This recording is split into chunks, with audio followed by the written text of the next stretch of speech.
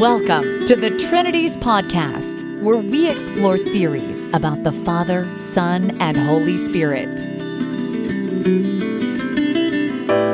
Do you love God enough to think about Him?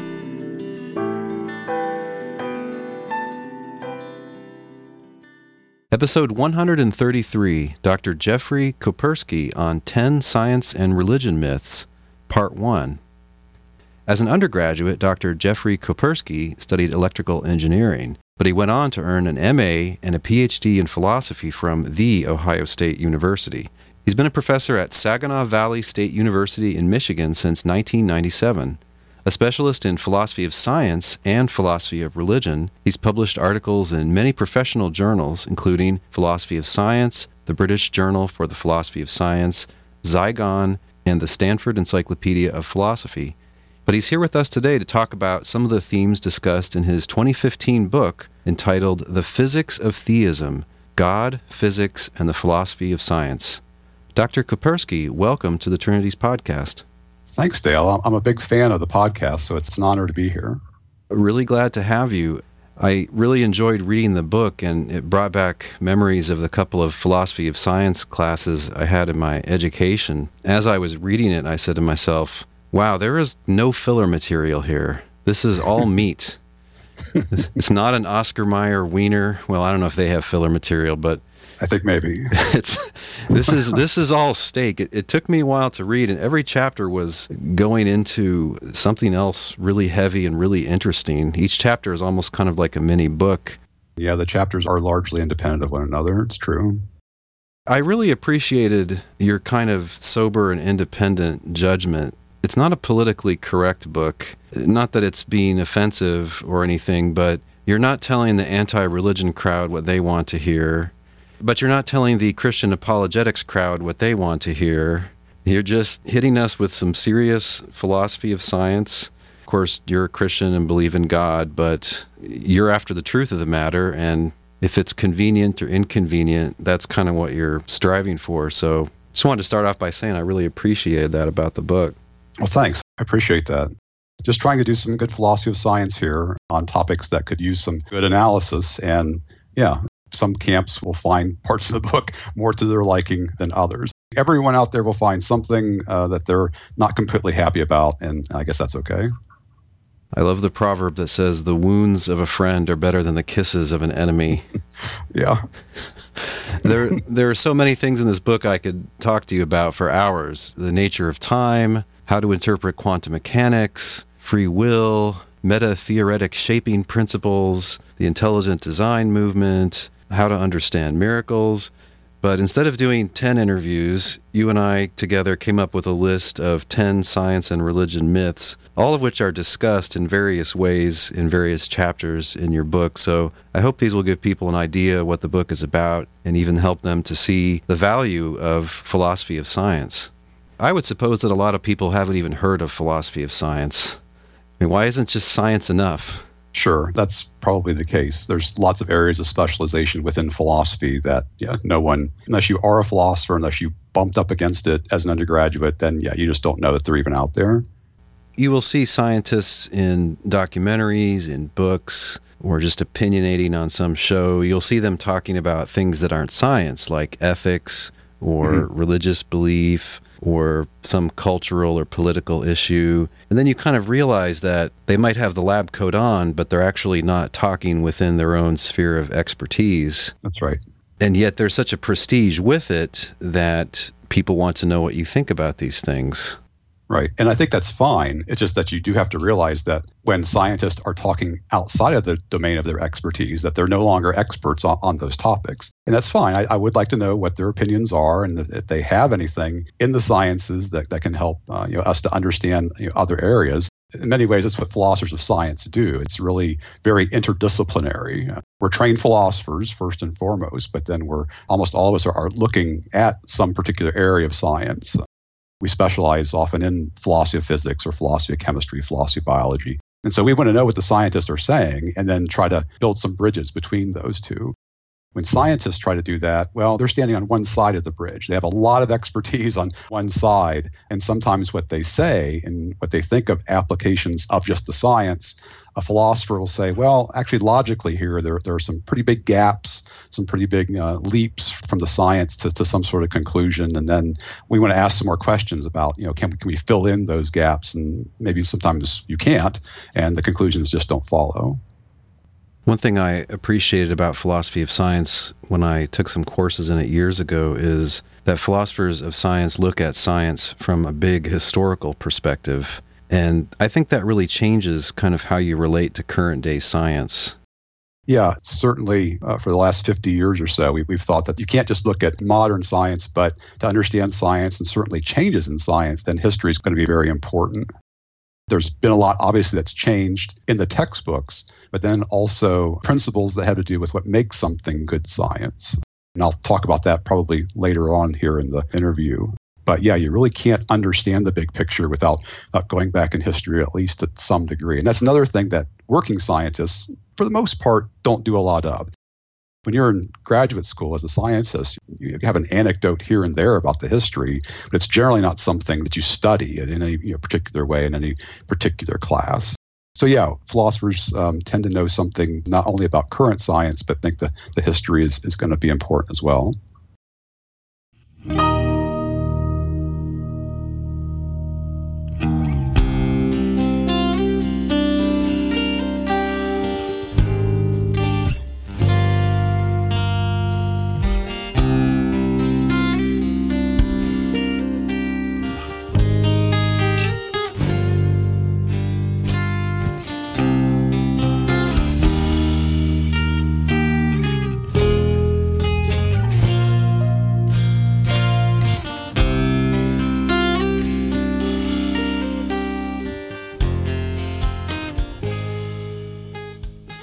Let's just jump right into our first 5 of our 10 science and religion myths.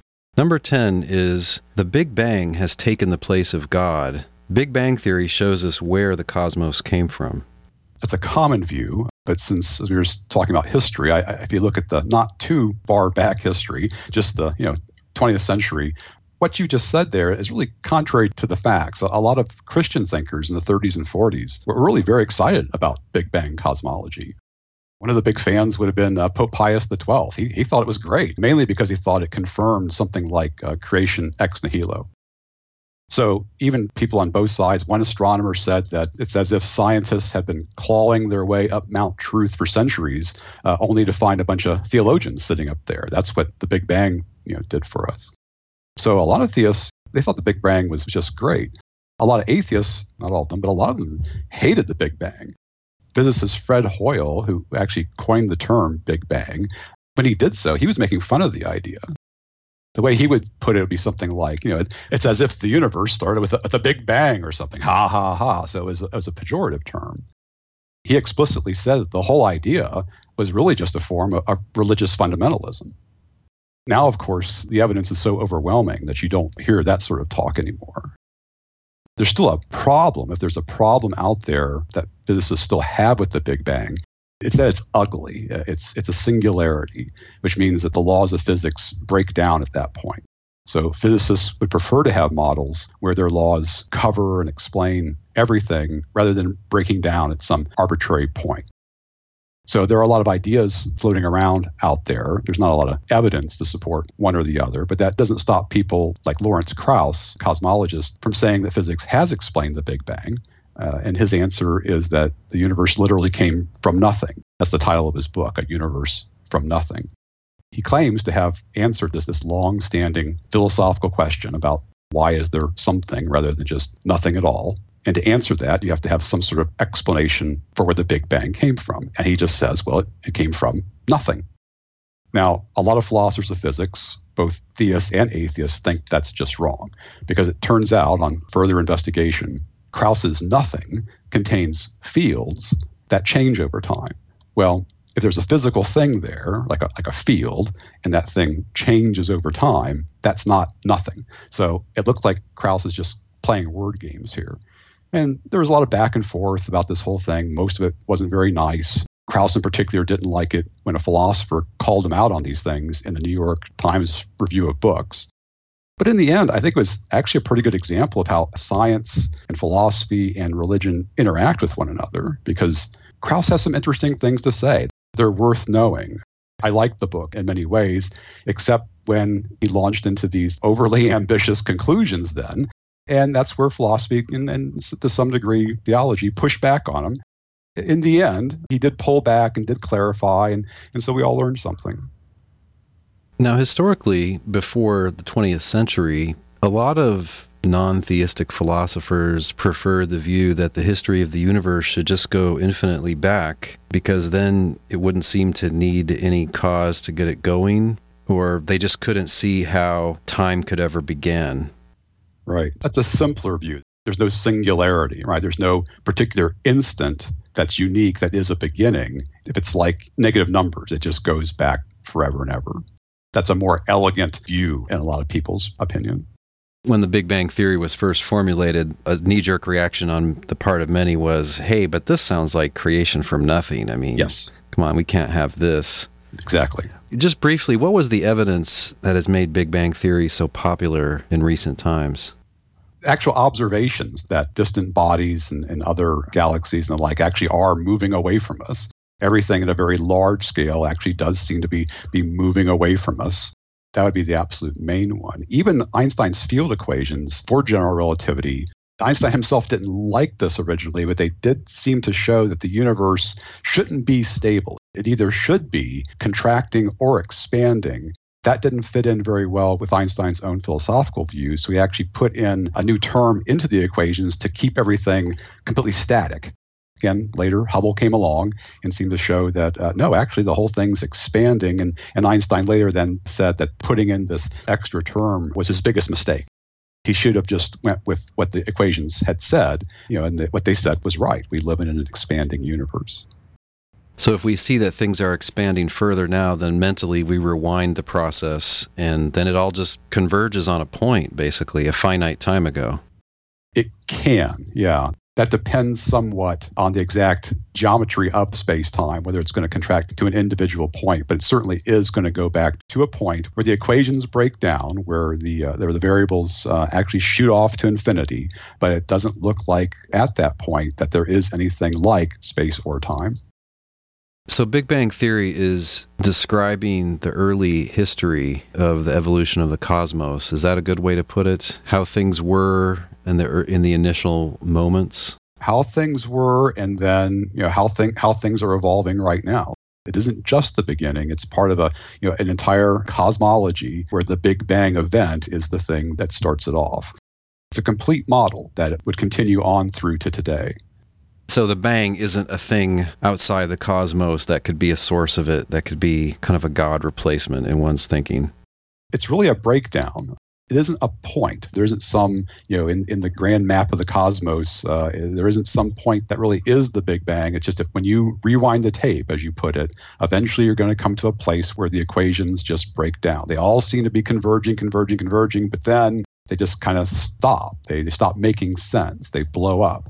That's a singularity. We don't quite know what to say, and so we labeled that breakdown the Big Bang.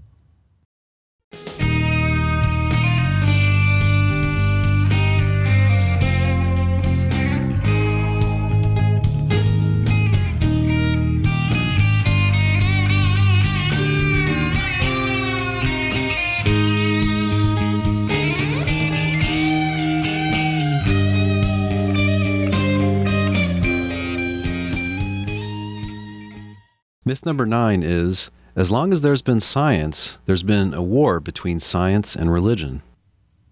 Yeah, that's a very popular view in some circles that plays very nicely into the kind of us versus them narrative that the press likes. That's not a scholarly opinion. Most historians of science, most historians of religion today will tell you actually that you can't make sense of the scientific revolution without theism. So let me just give you one really clear example. Just take the idea that there are laws of nature. That's obviously very important to science. Where did that idea come from? Where do you get laws? Because if you go back into the ancient Greece, if you look in the medieval period, those folks, they didn't believe in natural law. Aristotle believed in an orderly reality, right? But he would have explained it in terms of, the essences, the internal essences of things. Rocks fall straight down because that's what their essence dictates. And fire goes up because that's just what it does by nature. So order, for someone like Aristotle, it's going to be found in essences, nature's substantial forms. But you don't find laws in there. There's nothing about law. Because law in Greek thought, that's what we do. That's what people do. That's what governments do. So nature is one realm, and then government's this completely, different sort of thing. So for them, the idea of natural law, that was actually something of an oxymoron. You're taking two things that don't go together. Go forward now to something like the 17th century Europe, the scientific revolution, and now most European thinkers, people we now call scientists, they would have called themselves natural philosophers, but we'll just let that pass. They were theists. They believed that God had created and designed the universe, and he did so by using mathematical laws. So the principles in Newton's Principia Mathematica, that's what they are. They are the laws of nature. The picture is that just as kings proclaim the laws for their country, well, God is kind of like, the overriding king, and he has proclaimed the laws of nature. And actually, this is just one story. It's really surprising how much of we think of as modern science has roots in theism. So even things like empiricism and experimentation, people like Newton and Boyle and really pretty much every other big name you could think of at the time, they all believed that God had lots of choices to make in creation. So we didn't have to have these laws of nature. He could have, done something completely different. And God had lots of choices about what specific mechanisms to use to get things to turn out the way he wants. And the only way to actually discover what those choices were, what choices did God make, was to go out and look. You actually had to go out and see what nature was like. You had to do experiments. So you couldn't just sit around in a room trying to discern the essence of things. The only way to understand God's creation was something like reverse engineering. You start with the end products and then try to figure out how they were designed. So even empiricism itself originally has a theological basis. And this isn't just conjecture on my part. I mean, people like, say, mathematician Roger Coates, he wrote the preface to Newton's Principia. He just says it explicitly. The only way to find out what God did, what choices he made, is to go out and investigate. These same folks also thought that God had given us reason, accurate senses, so that we could do this sort of investigation and actually get at the right answer. So there were religious reasons for thinking that we could get the right answers in science. There's more stories just along those lines. The stereotype that science is in some way like an angry reaction to religion is just false. The uniformity of nature, Occam's razor, conservation laws, on and on, they all were originally accepted for theological reasons. And this is why people like Kepler would have said that really what science is just thinking God's thoughts after him, because he was the designer and the creator and he used laws of nature. The whole warfare idea that you mentioned, that came much later. That's people like John W. Draper, Andrew Dixon White, and people who were trying to drive a wedge between reason and science on one hand, and then superstition, emotionally crippled people, that's over here. So smart people over here, not so smart people over here, and now you get to choose. Who do you want to be with? So that's, right. It's a rhetorical move. Do you want to hang out with the dummies and the scaredy cats? Yeah. You choose. It's up to you. Do whatever you want. Well, I guess dummies and scaredy cats doesn't sound that good. So no, not so good. I got to be on the anti-faith side, on the science side. There you go. So this is really the kind of thing then drives philosophers crazy, because there wasn't any scholarship involved. It's not about getting at the truth. It's really about rhetorical advantage. Even the stuff about ancient peoples believing the earth was flat and then Columbus coming along to prove otherwise, that was all invented at the same time. It's all fiction. Eratosthenes showed that the earth was round 200 years before the first Roman emperor. Every educated person in the Middle Ages knew that the earth was round. The flat earth myth, that's just, again, part of this invention to help support the warfare model. Again, historians know all this, but it just never seems to filter down to the high schools. Every semester I ask my students, give me something that 1,000 years ago everybody believed, but it wasn't the case. And I always get the flat earth and Columbus and all that. It's all a kind of a urban legend trying to do this wedge driving. Smart people over here, stupid people over here. There's quite an interesting history of philosophical developments from ancient times up to medieval times. There's some really interesting quotations in your book from these early modern era scientists who believe in God. I found that really interesting. And if people want to know, well, who are these people that think they can sit in an armchair and just intuit how nature works? Well, have you ever heard of Plato and Aristotle and everybody influenced by them? They're not small names. They're not insignificant figures. That's right. Yeah. And I mean, you get people like, the very talented and smart, but sometimes weird Christian philosopher Origen, coming out with stuff like this, which is from the Platonic training that he had. He says the most perfect shape is a sphere. And so therefore, after the resurrection, human bodies will be spherical. Sure. Yeah, we're all rolling around like billiard balls now. Like it's not a joke. This was natural philosophy back then. That's right. They were doing the best they could with what they had. They didn't have what we think of as modern science. Really, the state of the art was Greek philosophy. And so, yes, Greek ideas about perfection and lots of other things. They were trying to show how theology could square with that. That pushed them then into some odd circles. But I have some sympathy because that just was the knowledge they had, or at least the best picture they had to deal with at the time. But yeah, in modern eyes, going back and reading that does seem to be very odd.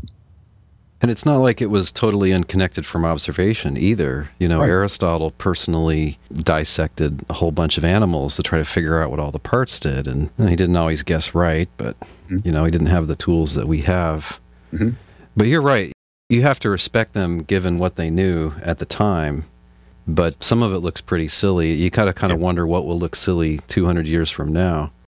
That makes a lot of philosophers, many of us in philosophy of science are realists about science, meaning we tend to think that advanced science, mature science gives us at least an approximately true picture of the way reality is.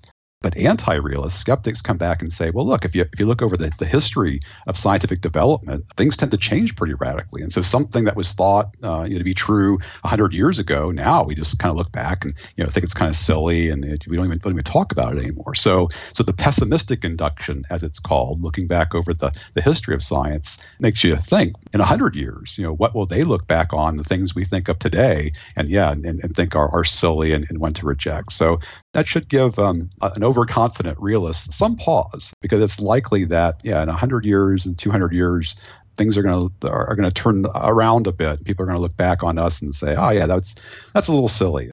Why did they think that?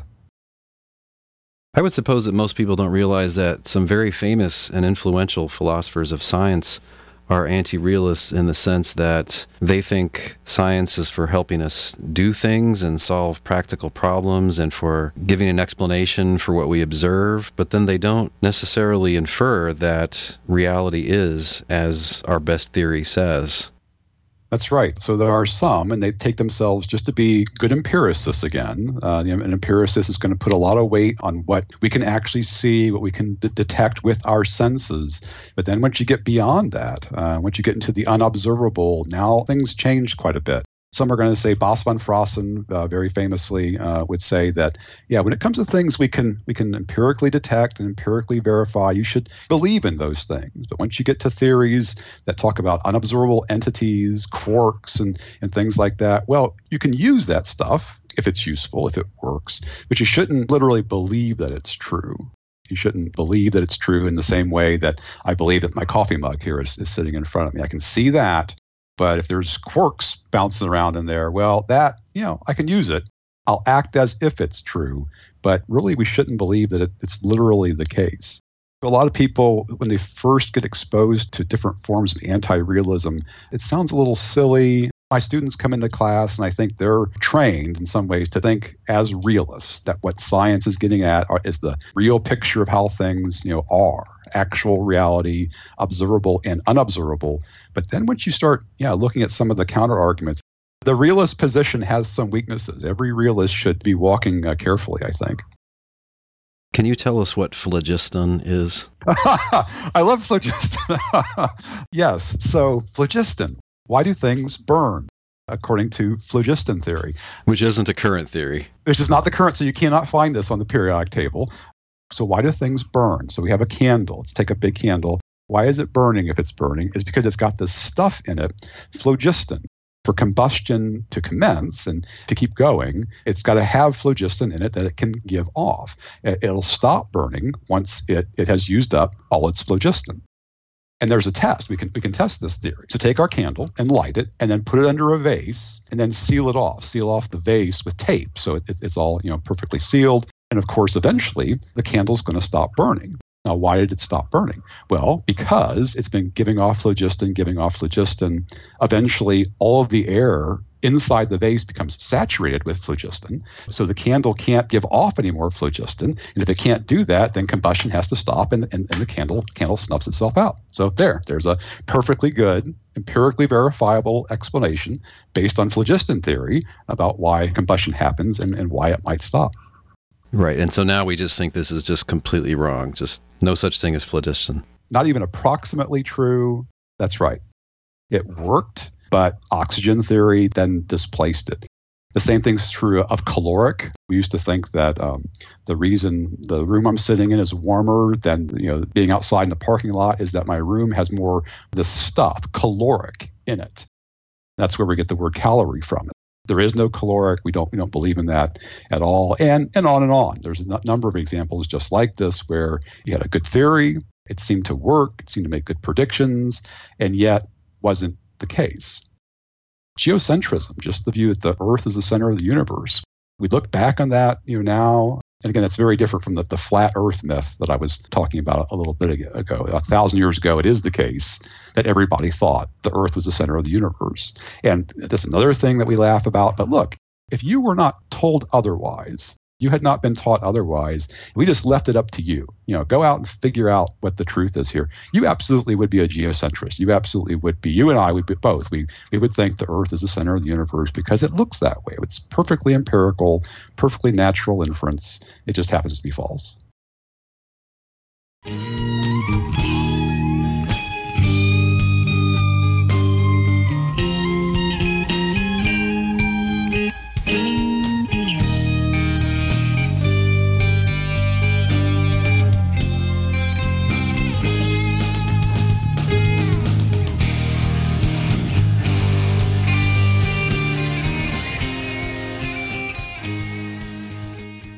Well, speaking of geocentrism, that brings us to myth number 8, which is Galileo was clearly a martyr in the science and religion wars. Yeah, that is another popular one. Historian Ronald Numbers wrote a book a few years ago that actually had the title, Galileo Goes to Jail and Other Myths About Science and Religion. I not only like the title a lot, I highly recommend the book, but let's talk a little bit about the whole Galileo incident. If you're going to understand the story, I think first you have to note the intellectual climate at the time. We're talking 1500s, right? So the New World was just beginning to be explored. The Renaissance had challenged all sorts of traditional views. And I think most importantly, the Protestant Reformation was in full swing. So there were a lot of political tensions, a lot of theological tensions in Southern Europe at this time. And so in the midst of all this, Copernicus finally allows the publication of his work in 1543. And actually, when it first came out, most people thought that the Copernican model wasn't literally true. It was just a computational device. So because they all thought, obviously, geocentrism is true, but this is a lot easier. You can get the right answers, this way. But, it's just a trick. It's just a computational device. It's not literally true. Now, Galileo, of course, thought otherwise. He thought that it wasn't just useful, that it actually was the case, that heliocentrism is true. We're not the center of the universe. He actually then made several discoveries that undermine the more traditional geocentric view. He discovered sunspots, and the sunspots, they came and they went. That didn't fit with the prevailing view that the heavens are perfect and unchanging. I think the most damaging thing he discovered was that Jupiter has its own moons. And so that proved that not everything is revolving around the Earth. I think all that's pretty well known. What isn't well known is that a lot of scholars liked Galileo's work just fine, especially the Jesuits. They liked Galileo. They thought his stuff was really good. His main opposition actually came from the Aristotelians who still controlled the universities. And that's because for them, geocentrism was an important part of their overall metaphysics. And so for them to give that up really called into question a whole bunch of other stuff. So they saw Copernicanism as a threat, and I think rightly so. But apart from them, Galileo, he was a well-respected scientist. At least that's true up until the point where Galileo started writing about theological matters. And it's then that people really started getting nervous, because here you have this Catholic scientist who was starting to talk about matters of theology, matters of biblical interpretation, and they really weren't supposed to do that. That's the domain of the theologians and the clergy. And the main thing they were worried about was that Galileo seemed to be promoting views that fit a lot better with Protestantism than Catholicism. And so that caused something of a panic in some circles. So to make sure that things didn't go too far, the church just started laying down the law. And one of the things they said was, you could teach heliocentrism, you could teach the Copernican models, but again, only as a computational device. You couldn't teach it as true until there was proof. So Galileo had evidence, but he didn't have proof. And so that actually kind of settled things for a while. But then Galileo made a political miscalculation. He published a book called The Dialogue Concerning the Two Chief World Systems. And in this dialogue, you've got three characters. You've got a kind of old school Aristotelian, you've got a Copernican like Galileo, and then you've got this kind of interested layman who's listening to the whole thing. But instead of it being a balanced discussion of the arguments kind of back and forth, most people saw it, the whole book, as a kind of Copernican propaganda. And the thing that really got him in trouble was that in the book, he seemed to be making fun of Pope Urban VIII. That's not good. If you're a public figure, if you're a public Catholic figure in 17th century, you don't want to be making fun of the Pope. So in retaliation, Galileo was found guilty of teaching heliocentrism without proof. And so he spent most of the remainder of his life confined to his villa outside of Florence. So it is true that Galileo was condemned by the church, but historians don't see this as primarily a matter of science versus religion. Some people see it really mainly as a political dispute. Galileo was acting a little too independent. He was sounding a little too Protestant. And so the best way to kind of get a handle on that and put a stop to it was house arrest. I tend to side with John Hedley Brooke. He argues that the real root of the conflict is old science versus new science. And this is something you see in every scientific revolution. So you've got those university Aristotelians, that's the old guard. They were not willing to just go quietly into the night, which is really pretty typical in major shifts like this. The church mainly got itself into trouble because it just bet on the wrong horse. They sided with the old science over the new and then used their power to help enforce that bet. But I think that if the scientific old guard hadn't reacted so badly, and if Galileo hadn't been such a hothead himself, things would have turned out quite differently. This sort of old guard, new guard sort of thing, this is just the sort of thing that happens in every scientific revolution. Now, of course, portraying the whole thing as science versus religion, that's a lot sexier, right? So I doubt that particular spin is going to go away anytime soon. But most scholars think that's really just misleading. That's not the prevailing narrative according to the history.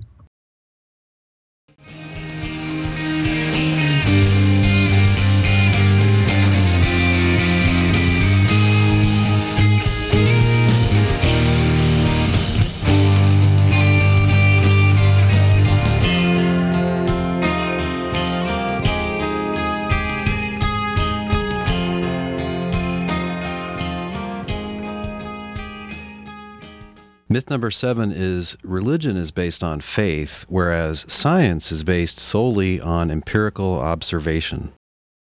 I'm not sure that I know what it means to say that religion is based on faith, because that word gets used in all sorts of ways today.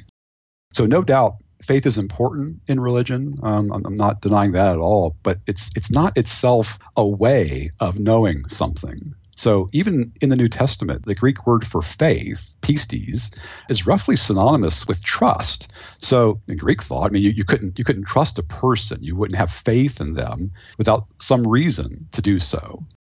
Faith wasn't the opposite of reason and evidence in Greek thought. Faith actually depended on reason and evidence. It wasn't, pistis was not a fundamentally religious notion. I think that any finite being has to have faith in this sense. I can't know with certainty that this chair is going to support my weight, but my past experience dictates that it will. And so I sit down, trusting, having faith that it won't collapse under me. I think scientists exercise that sort of faith all the time. There's really no avoiding it. Of course, you're giving a sensible definition of faith. Sometimes it's believing what you know ain't so, or yes, believing with no or against the evidence or with no evidence. That's right. So like I said, it gets used in all sorts of ways. A lot of time has gone past, right? So, I mean, it's 2,000 years since the Bible was written. But if you're a Christian and you're trying to figure out, well, when we read that word faith in the New Testament, what does that mean? First and foremost, maybe this doesn't capture the whole of it, but the core is just trust. It's not a mystical notion. It's not even really a fundamentally religious notion. So yeah, I think that is something that, again, any finite being has to have just to get around in the world. There's just no avoiding it.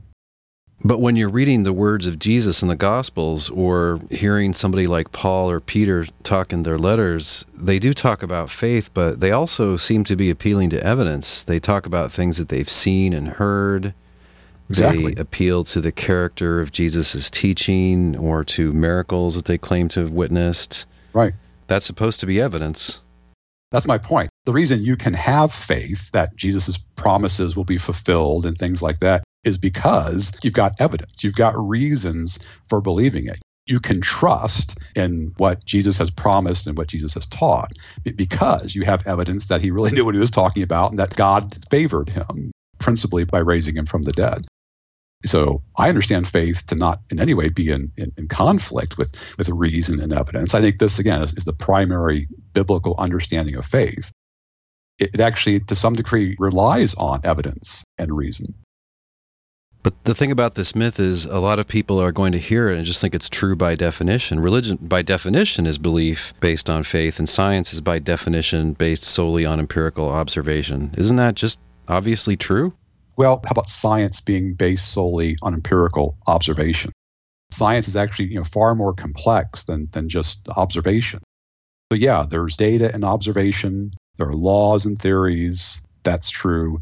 But the data don't entail any particular theory, certainly not in any sort of deductive way. If you're going to get from data to theory and then say judge good theories from bad theories, there's a whole other set of principles involved. And actually, you mentioned this before, meta-theoretic shaping principles. They're absolutely crucial for understanding how science works. Now, you're not going to find a list of these in any science textbook because, for the most part, they're just taken as givens. This is just the way things are. Mm-hmm. So some of these I already mentioned. So things like today, we just take it as, of course, the universe is governed by a set of laws. And of course, the laws are uniform in nature, meaning that they're the same now as they always have been. And they're the same locally here on Earth as they are, on the far side of Andromeda. One set of laws. There's no theory that says that's the case or proves it to be the case. Good science presupposes this. Up until the discovery of quantum mechanics, there was a principle that said that a principle of continuity. Every system evolves from one state to another in a kind of continuous fashion. There's no leaps from one state to another.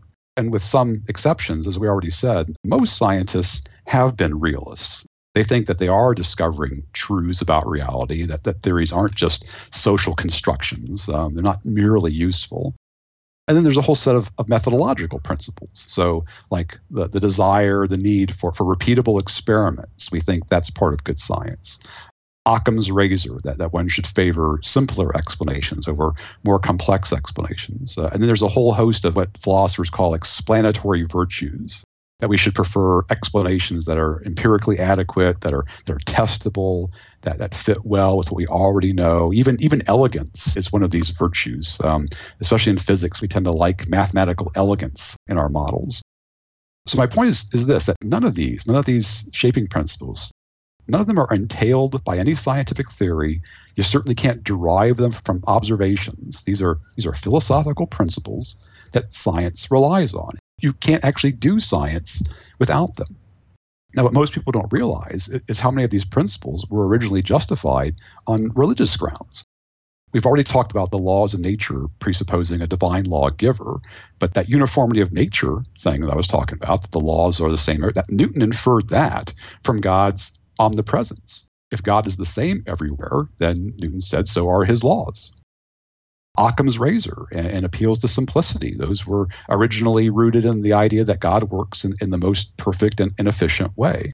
And even that bit about scientific realism, originally that was based on the idea that God had given us the ability to find the truth about physical reality. We can trust our theories because God's given us the ability to get the right answer. The short answer is that there's more to religion than faith. There is evidence involved. It's really important. And there's more to science than observation and theory. If that's all you had, you couldn't actually do science. So this big contrast is really kind of a comic book caricature that serves the purposes of certain polemicists, really. It's that wedge driving again. The smart people are the ones that are going to use reason and empirical observation, and then those other folks, they're going to rely on faith because that's all they got. And so, yeah, it's rhetorical. It's wedge driving. It's a caricature. It absolutely is. The mouth breathers and the knuckle draggers. Yes, there you go. Don't want to be with them. So come on over with the smart people. Right. That's right.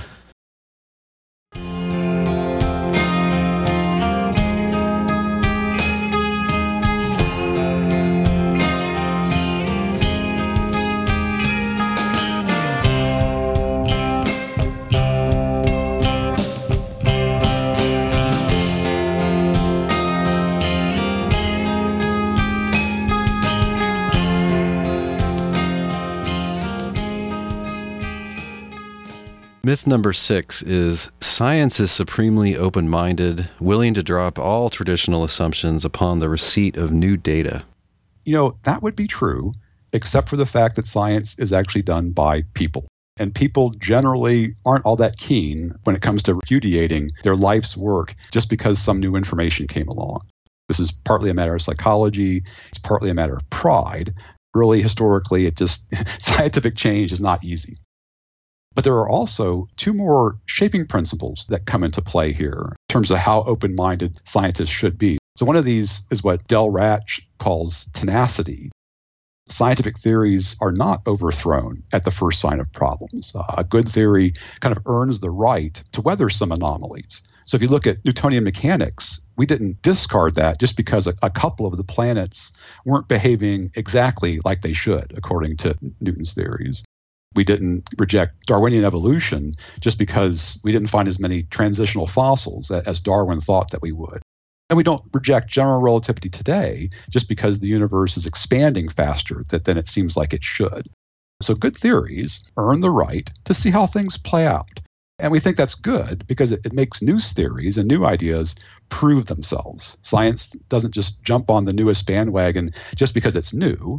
And that's good because then it keeps us from latching on to half-baked ideas. It's a kind of king of the hill approach. Tenacity is kind of a king of the hill view that there's a given theory that's taken to be the right answer right now, and it's got to be knocked off before we start rewriting the textbooks. And tenacity says that's a good thing. Now, there is a downside to this. There are cases where tenacity holds back progress in science. I think this is actually part of the story with Galileo. Heliocentrism, again, hadn't proved itself in Galileo's time. Tenacity then, kept geocentrism in place, even though Galileo was right. There's lots of examples. It took about 50 years for plate tectonics to actually get a foothold in geology, even though it was the right answer. And then the idea that dinosaur extinctions were caused by asteroid impacts, that didn't fare any better. Initially, paleontologists just hated that idea. So in these cases, tenacity, it held science back, but most of the time it seems to work. Not only are scientists not supremely open-minded, there's good reason to think that they shouldn't be. You don't want science to be chasing the latest fad. So in practice, it's intensely conservative, really. It's very reluctant to move off of what it considers to be a well-established theory, but that's not a bad thing. Right. However, it does involve people and institutions that aren't always rational or might be nationalistic. Oh, sure. Yeah, there's all sorts of reasons, sociological and psychological reasons for not wanting it. And some of it, just makes perfectly good sense. If you're a scientist and you've spent your whole career pursuing one set of theories, and this is what you've taught and used these successfully, and there's maybe some problems on the edges, and then there's something completely new comes along That means that, you spent your whole life teaching and promoting something that was, strictly speaking, false. Psychologically, that's a really hard thing to do. This idea that scientists will just happily say, "Oh, good, I've been shown the truth now, and so I will happily drop this thing that I believed my whole life and embrace the new." That just psychologically, that just simply doesn't happen. Scientific revolutions are difficult. To some sense, what tenacity says is they should be. The new ideas shouldn't be embraced simply because they're new. They have to prove themselves. They have to earn a right to be at the table.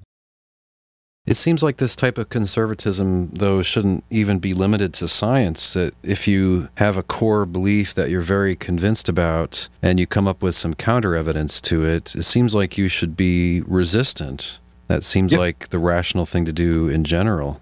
That's right. This isn't just a principle that you find in the philosophy of science. Epistemologists also think this is true for belief in general. That if something has worked, you have a reliable set of beliefs. Then just because some sort of new data comes in, new information comes in, it doesn't fit, doesn't mean you should immediately jettison it. Good ideas, beliefs that have worked reliably over time have earned the right to kind of weather the storm. So, say you hear a rumor or someone emails you that says your wife is cheating on you. But, you've got, history, long and multivariate evidence that actually, no, your wife loves you and has been very faithful to you all this time. And so, you're not immediately going to be filing for divorce or anything. Your initial reaction is probably going to be, well, something else is going on here. I'm not wrong about my wife's love and devotion. So, I think that's right. There's nothing at all epistemically wrong about what you just did there. That is the way belief works. Apart from that, if you do have to make a change, this is kind of a close cousin to tenacity, is conservatism. And that says that if you have to make a change, you should probably make as little change as you need in your belief or your theory to accommodate the new information. So scientists prefer small change, incremental change, to revolutionary change.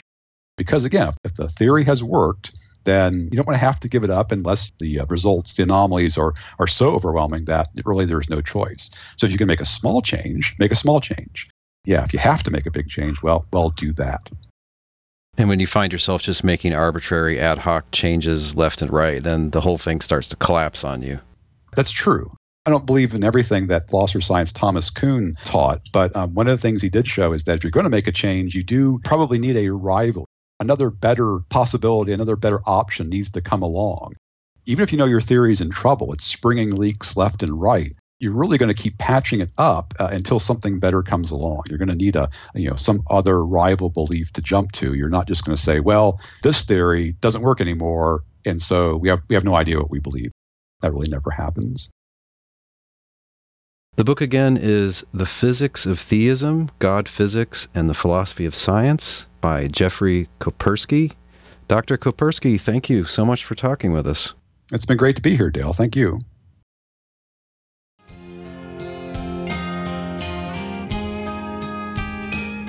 Today's thinking music has been Malachite by Andy G. Cohen. We got a couple of new 5-star reviews in the U.S. iTunes store. One by Dustin Buller is entitled Interesting, Intellectually Rigorous, and a Great Example of Charitable Discourse.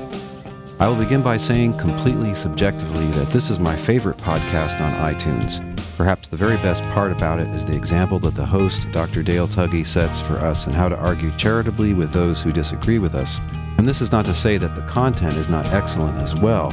Dr. Tuggy is interested in exploring theories about the Father, Son, and Holy Spirit of Christianity and approaches this discussion from a Unitarian perspective, that there is one God and this is God the Father. However, he interviews a wide array of guests, including Unitarians, Trinitarians, and everything in between. He also dedicates episodes to the exploration of the history of Trinitarian beliefs, to interviews with philosophers of religion who have written interesting new books not related to the Trinity, and to discussions of current affairs and philosophy of religion. The interviews are balanced, often funny, and the aspect which I most appreciate, lean. What I mean by this is that Dr. Tuggy keeps the interviews clear and focused without meandering into rabbit trails, inside jokes, and trivialities, as other podcasts are wont to do. I cannot say enough good things about this podcast and encourage anyone who is interested in thinking deeply about God to give it a listen. Dustin, thank you very much for that very kind review. Another review is entitled, Disturb Us, Lord, to Dare More Boldly. It's a 5-star review in iTunes written by a user named Would-Be Knowing. They say, Dale Tuggy and his scholarly guests plumb depths of theological perception, calibrating all the while their own and others' means of measuring what are often turgid and turbid intellectual waters. Like explorer Francis Drake, Tuggy eschews arriving safely by sailing close to shore, instead navigating on wider seas, where losing sight of land we may find the stars. As from the voyage of HMS Beagle, we came to new understanding, Tuggy's Trinities podcasts lead ineluctably to discoveries in areas heretofore mapped terra incognito. Thanks, that's a very literate and interesting review. If you'd like to leave a review in the iTunes store for your country, you can find directions on how to do this at trinities.org/blog/review. And if you enjoyed today's episode, please consider sharing on social media and even making a small monthly donation using the orange PayPal buttons on any blog post.